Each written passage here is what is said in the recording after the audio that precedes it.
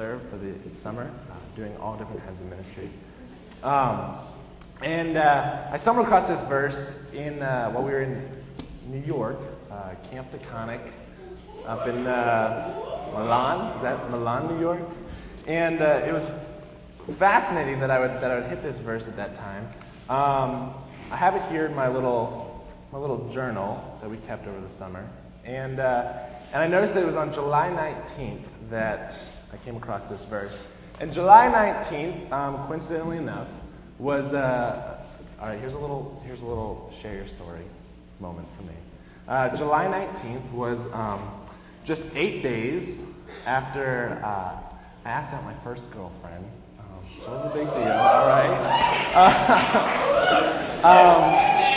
And so reading in my verses, reading through the Bible, when in that beginning stage, I'm all about love, and so everything I see is just all about love, and every verse somehow applies to love, of course, and this is just overtaking me, and everything I read is just it's all about love, and I say I was all about love, but I'm gonna confess I still am all about love. All right, a little maybe, and so I this is a phenomenal girl who's in love with Christ, and who just so happens to be the guy I'm trying to be like. So she's in love with Christ. I'm thinking it might be good that I'm trying to be like him. And so she decided to give me a chance, July 11th, and big lucky break there. So that's share your story part. That was Wednesday. Moving on from there. Everything was about love for me. And so this verse is what stuck out to me. And so I decided to look into this verse a little more. And if we look at the first few words, it says, "and over all these things." And it sort of jumps right into it. And so I'm purposely going to take you back now to find out what all these things actually are. So if we head back to verse 12 of chapter 3, it says, "Therefore, as God's chosen people, holy and dearly loved, clothe yourselves with compassion, kindness, humility, gentleness, and patience. Bear with each other and forgive whatever grievances you may have against one another. Forgive as the Lord forgave you. And over all these virtues, put on love, which binds them all together in perfect unity." And these words so stuck out to me. This compassion, kindness, humility, gentleness, patience, and big stress on forgiveness. Can anyone be a little honest this morning and maybe share a little bit of your story and just say that maybe you've struggled with loving in this way before, in any of these forms, whether it be compassion or kindness, maybe times where you weren't so compassionate, kind. I'm going to be honest, it's been a struggle for me, right? You guys have seen this as well. And I decided, what else? Surely this isn't like the end of love. Like there's got to be more to this. And so I did a little digging around and came across another verse in 1 Corinthians 13, the love chapter of Paul, really. And you flip there if you want. I'll read them off real quick. It says, "Love is patient, love is kind. It does not envy, does not boast, it is not proud, it is not rude, it is not self-seeking, it is not easily angered, it keeps no record of wrongs. Love does not delight in evil, but rejoices with the truth. It always protects, always trusts, always hopes, and always perseveres." And so I came up with this, now I have this extensive list of patience and kindness, compassion, humility, all these things. And this is what Paul defines as love. This is love. And the very love of God. And so when it says and over all these things, put on love, this is what he's talking about. These are the points that he's talking about. When he stresses put on love, all of these things contained in here, but not limited to. A big stress on forgiveness. And so, while love encompasses all these things, it's a pretty big deal to God to learn these things. And love is definitely something to be learned. Don't think that just because we don't have every single one of these down, that there's no hope, or that you're not a good Christian because you don't have, the 100% humility, 100% forgiveness, 100% gentleness. It's a work in progress, and so God desires to perfect this in us, and so it's this mondo process where God takes it, and it says in the verse right there, in perfect unity. Perfect does not mean flawless. Perfect means to bring to completion. And so, this sense that God has this desire to take all these things and to bring them to completion within you. And until that happens, until you reach the peak of all these attributes of love, God's grace is there to help you along. His grace is there to cover you until you make it to that point. It also refers to binding them all together. It says love is an adhesive. So love is something that pulls together. John Wesley, in one of his commentaries, says the love of God contains the whole of Christian perfection and connects all the parts of it together. He takes all of these ideas of love. Everyone has at least one of these that they specialize in. Some people are extremely gentle. Some people are extremely not gentle. And so maybe those people are a little more forgiving, or maybe a little more patient or humble. All these things that represent love. And so God takes all these things and binds them together, and it all is enraptured in this idea of love. And so we go back to the verse. Put on love, which binds them all together in perfect unity, in complete, to bring to completion in this complete unity. I believe firmly that God wants to blast this world with His love again, and He showed us that such a real way, 2,000 years ago, by sending His Son, and it didn't stop there. It was before that and after that. In so many ways, God desires to bring this love and just inject it into our societies, and He desires for us to be a part of this. He wants us to create that adhesion. He wants us to build that relationship of love, not only with Him but with others. And what a unique group to do this with. Let's do some math here real quick. Not a strong point for me, but let's do it anyways. 18.3 million college students in the U.S. All right. Now, here in the undergrad program, we have 600 some. So rounding around, we get 1 in every 30,000 students in college right now are right here. So these 600 plus students represent just 1/30,000th of all college students. Of the 4,400 plus colleges that you could have gone to, you're here. And I don't think that's a mistake. I am very, very adamant about God leading and God bringing you to a place. And I think that for each of you, that God has brought you to this place for a very, very strong calling, a very, very intense reason. And that is to love, to stand up and love, to stick out. If any one of these people we just a little while ago, pulled someone away, we said, all right, the leader for this group is there. That person stands up and isolates themselves, and so that person sticks out. It's that stand up and stand out are so important to this idea of love. Because when you love, there are going to be times when that sticks out like a sore thumb. It'll be times when nothing around you is lovely, and so that creates this glory in love all the more.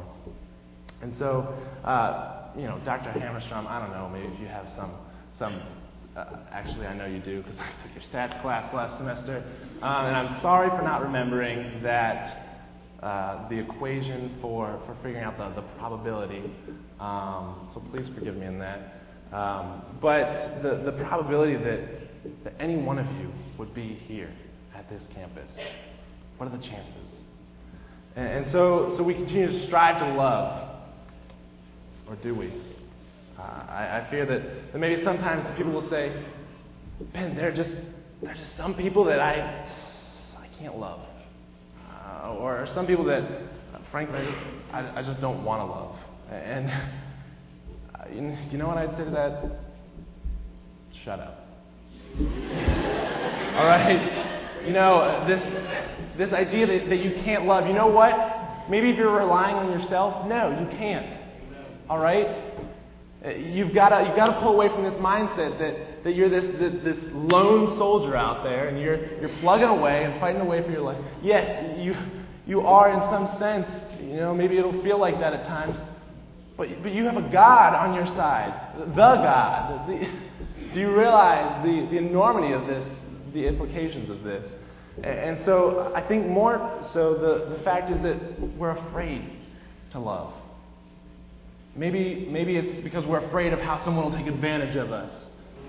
Or maybe we're afraid of how someone will take the situation and just misinterpret it or misunderstand it. But you know what? That's not your responsibility. That is not for you to figure out. God calls us to love. He doesn't call us to think about loving. He doesn't call us to love and then try and alter the entire situation, so that it benefits you and so that you remain safe. Love is dangerous. Love's an exploration. It's an adventure. And so you have to realize that fear has no place. Fear is the opposer of love, not hate. Hate's just this byproduct of fear. And so, there's a little song by Stevie Wonder called I don't know what it's called, but he has this line, and he says, now hate's going around, breaking many hearts. Stop it, please, before it's gone too far. And that's the name of the song. Love's in need of love today. Love is in need of love today.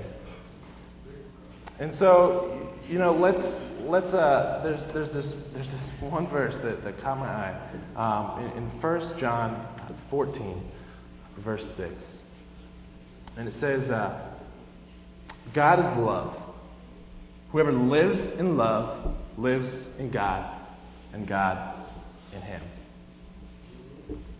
Living the life that God desires for you will create love. Living in love is where God wants you to be. And where God wants you to be is in love. And you're right. You got some legitimate point to saying, this is rough, and maybe it's hard for me to love.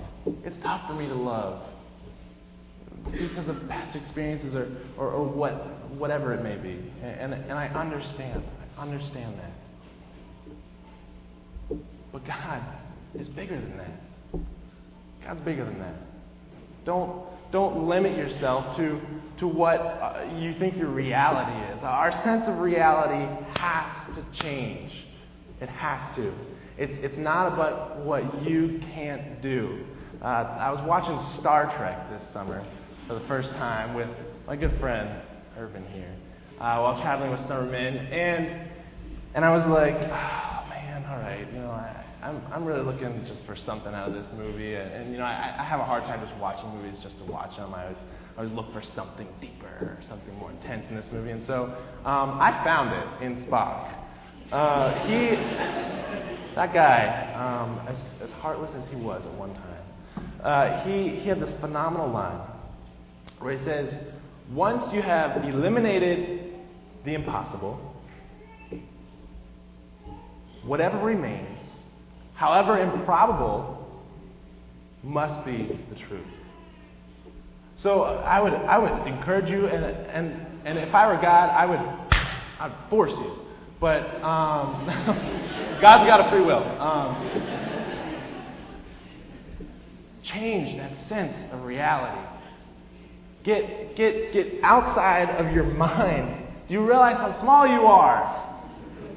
I mean, you're 1 in 30,000 of just college students that chose this school, and you know you're one of 6.5 billion people on this earth, and even all combined, do not come anywhere close to having all that God is, to being all that God is. And so we have to change what our sense of reality is. We have to move outside of what it is that we think we can do. I would encourage you this morning to get lost in God's imagination. You know, this is where all imagination comes from. This is where all creativity comes from. Anything that has been created started with God. And so this source of all creativity and this source of all imagination, that needs to be your mindset. You know, Christ in me, the hope of glory. There will be no hope of glory without Christ in you. Allow Him to come in. Allow Him to be your source for creativity. Allow Him to be your source for imagination. Allow Him to be your source for strength. Allow Him to be your source for love.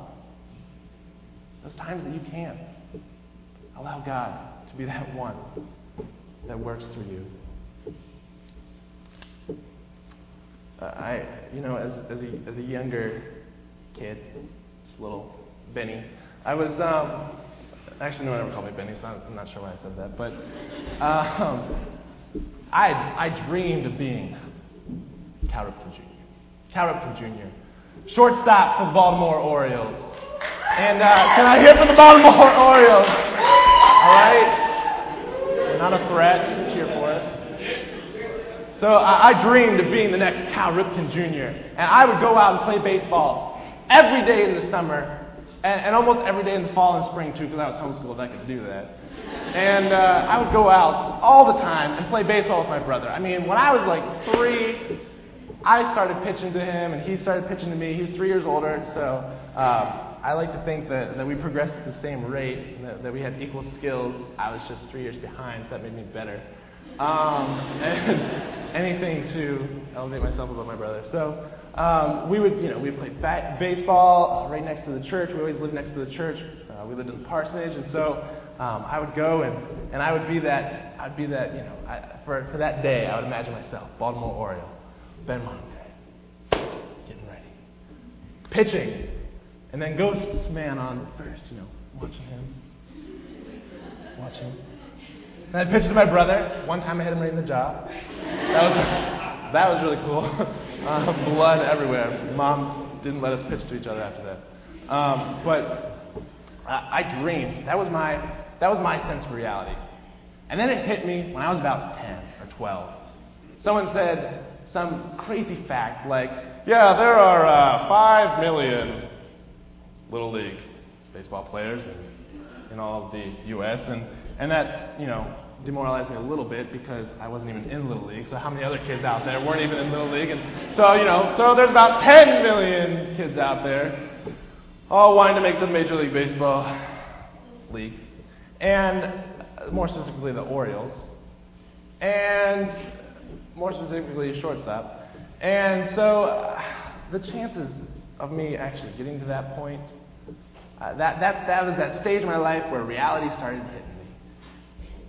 And so, that's when I didn't hang it up. I mean, I continued to pursue baseball as a hobby, but my imagination became limited to what was in my own mind, to what other people were telling me.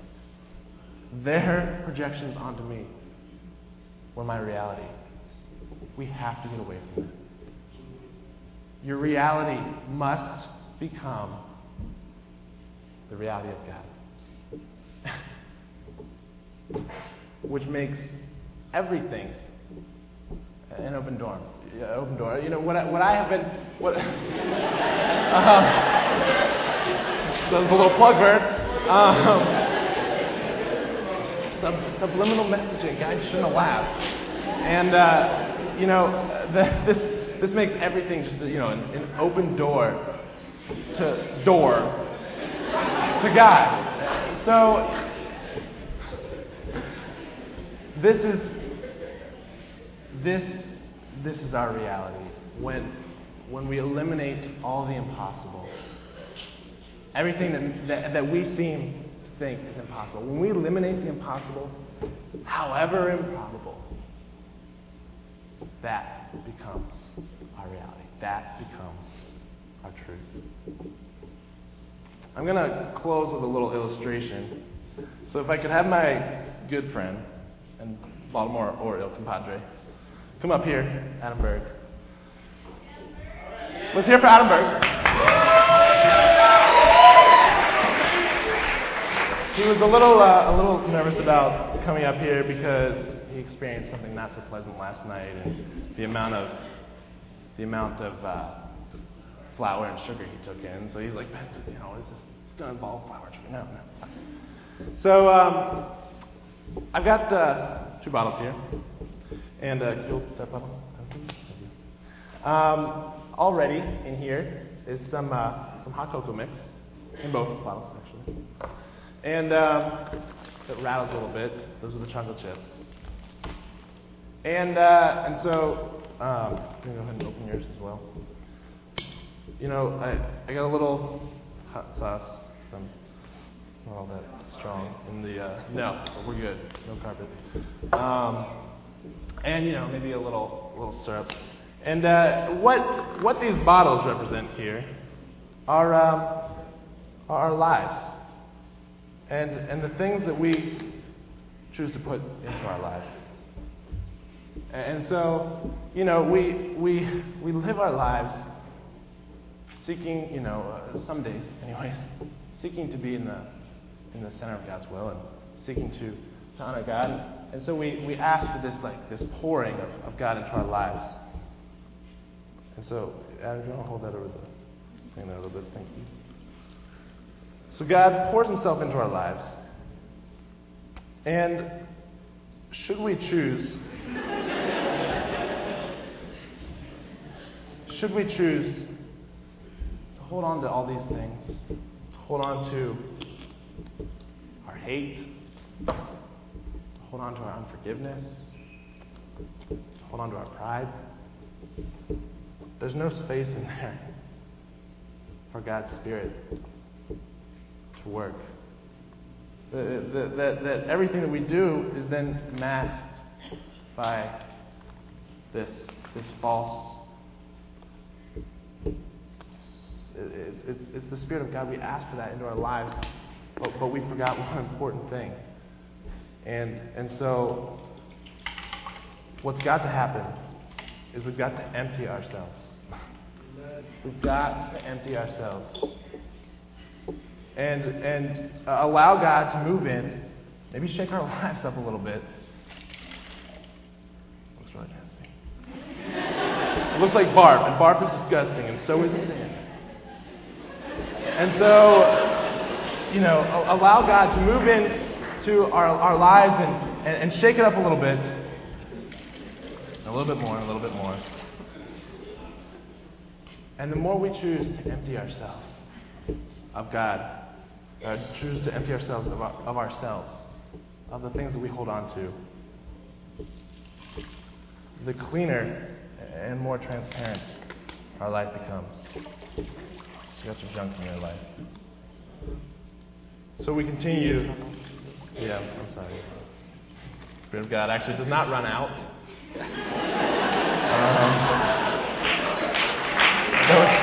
It's getting close. So we be thankful for that, all right?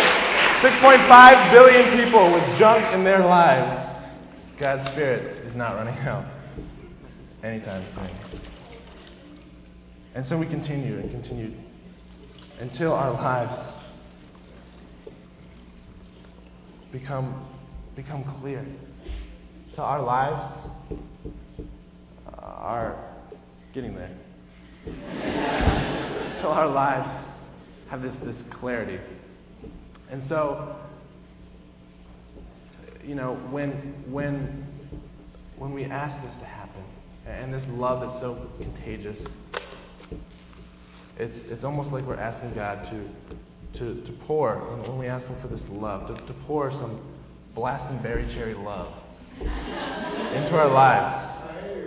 And so that everything we do then becomes this tint of red. And so we've got this love in everything that we do. And when we're going around and we interact with others and we just like that,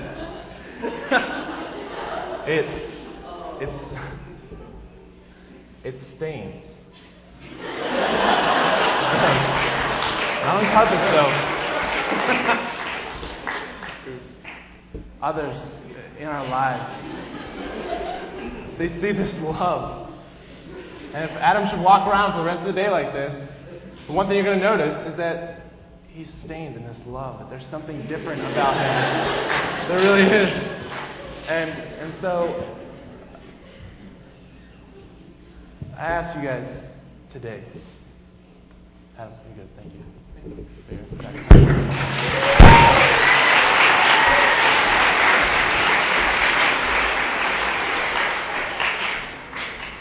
To allow the love of God to be the mix and the overflow that will happen and stain all those around you. Through this, we will be united. To be stained in His love.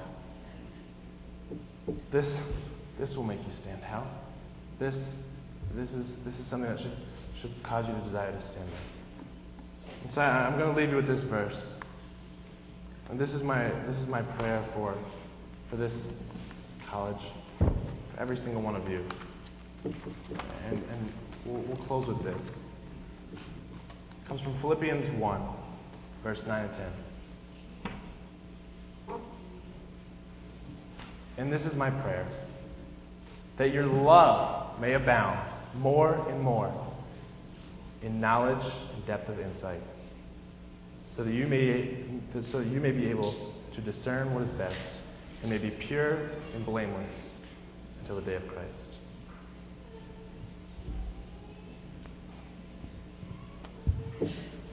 Let us be united in love. Let us not grow weary of loving.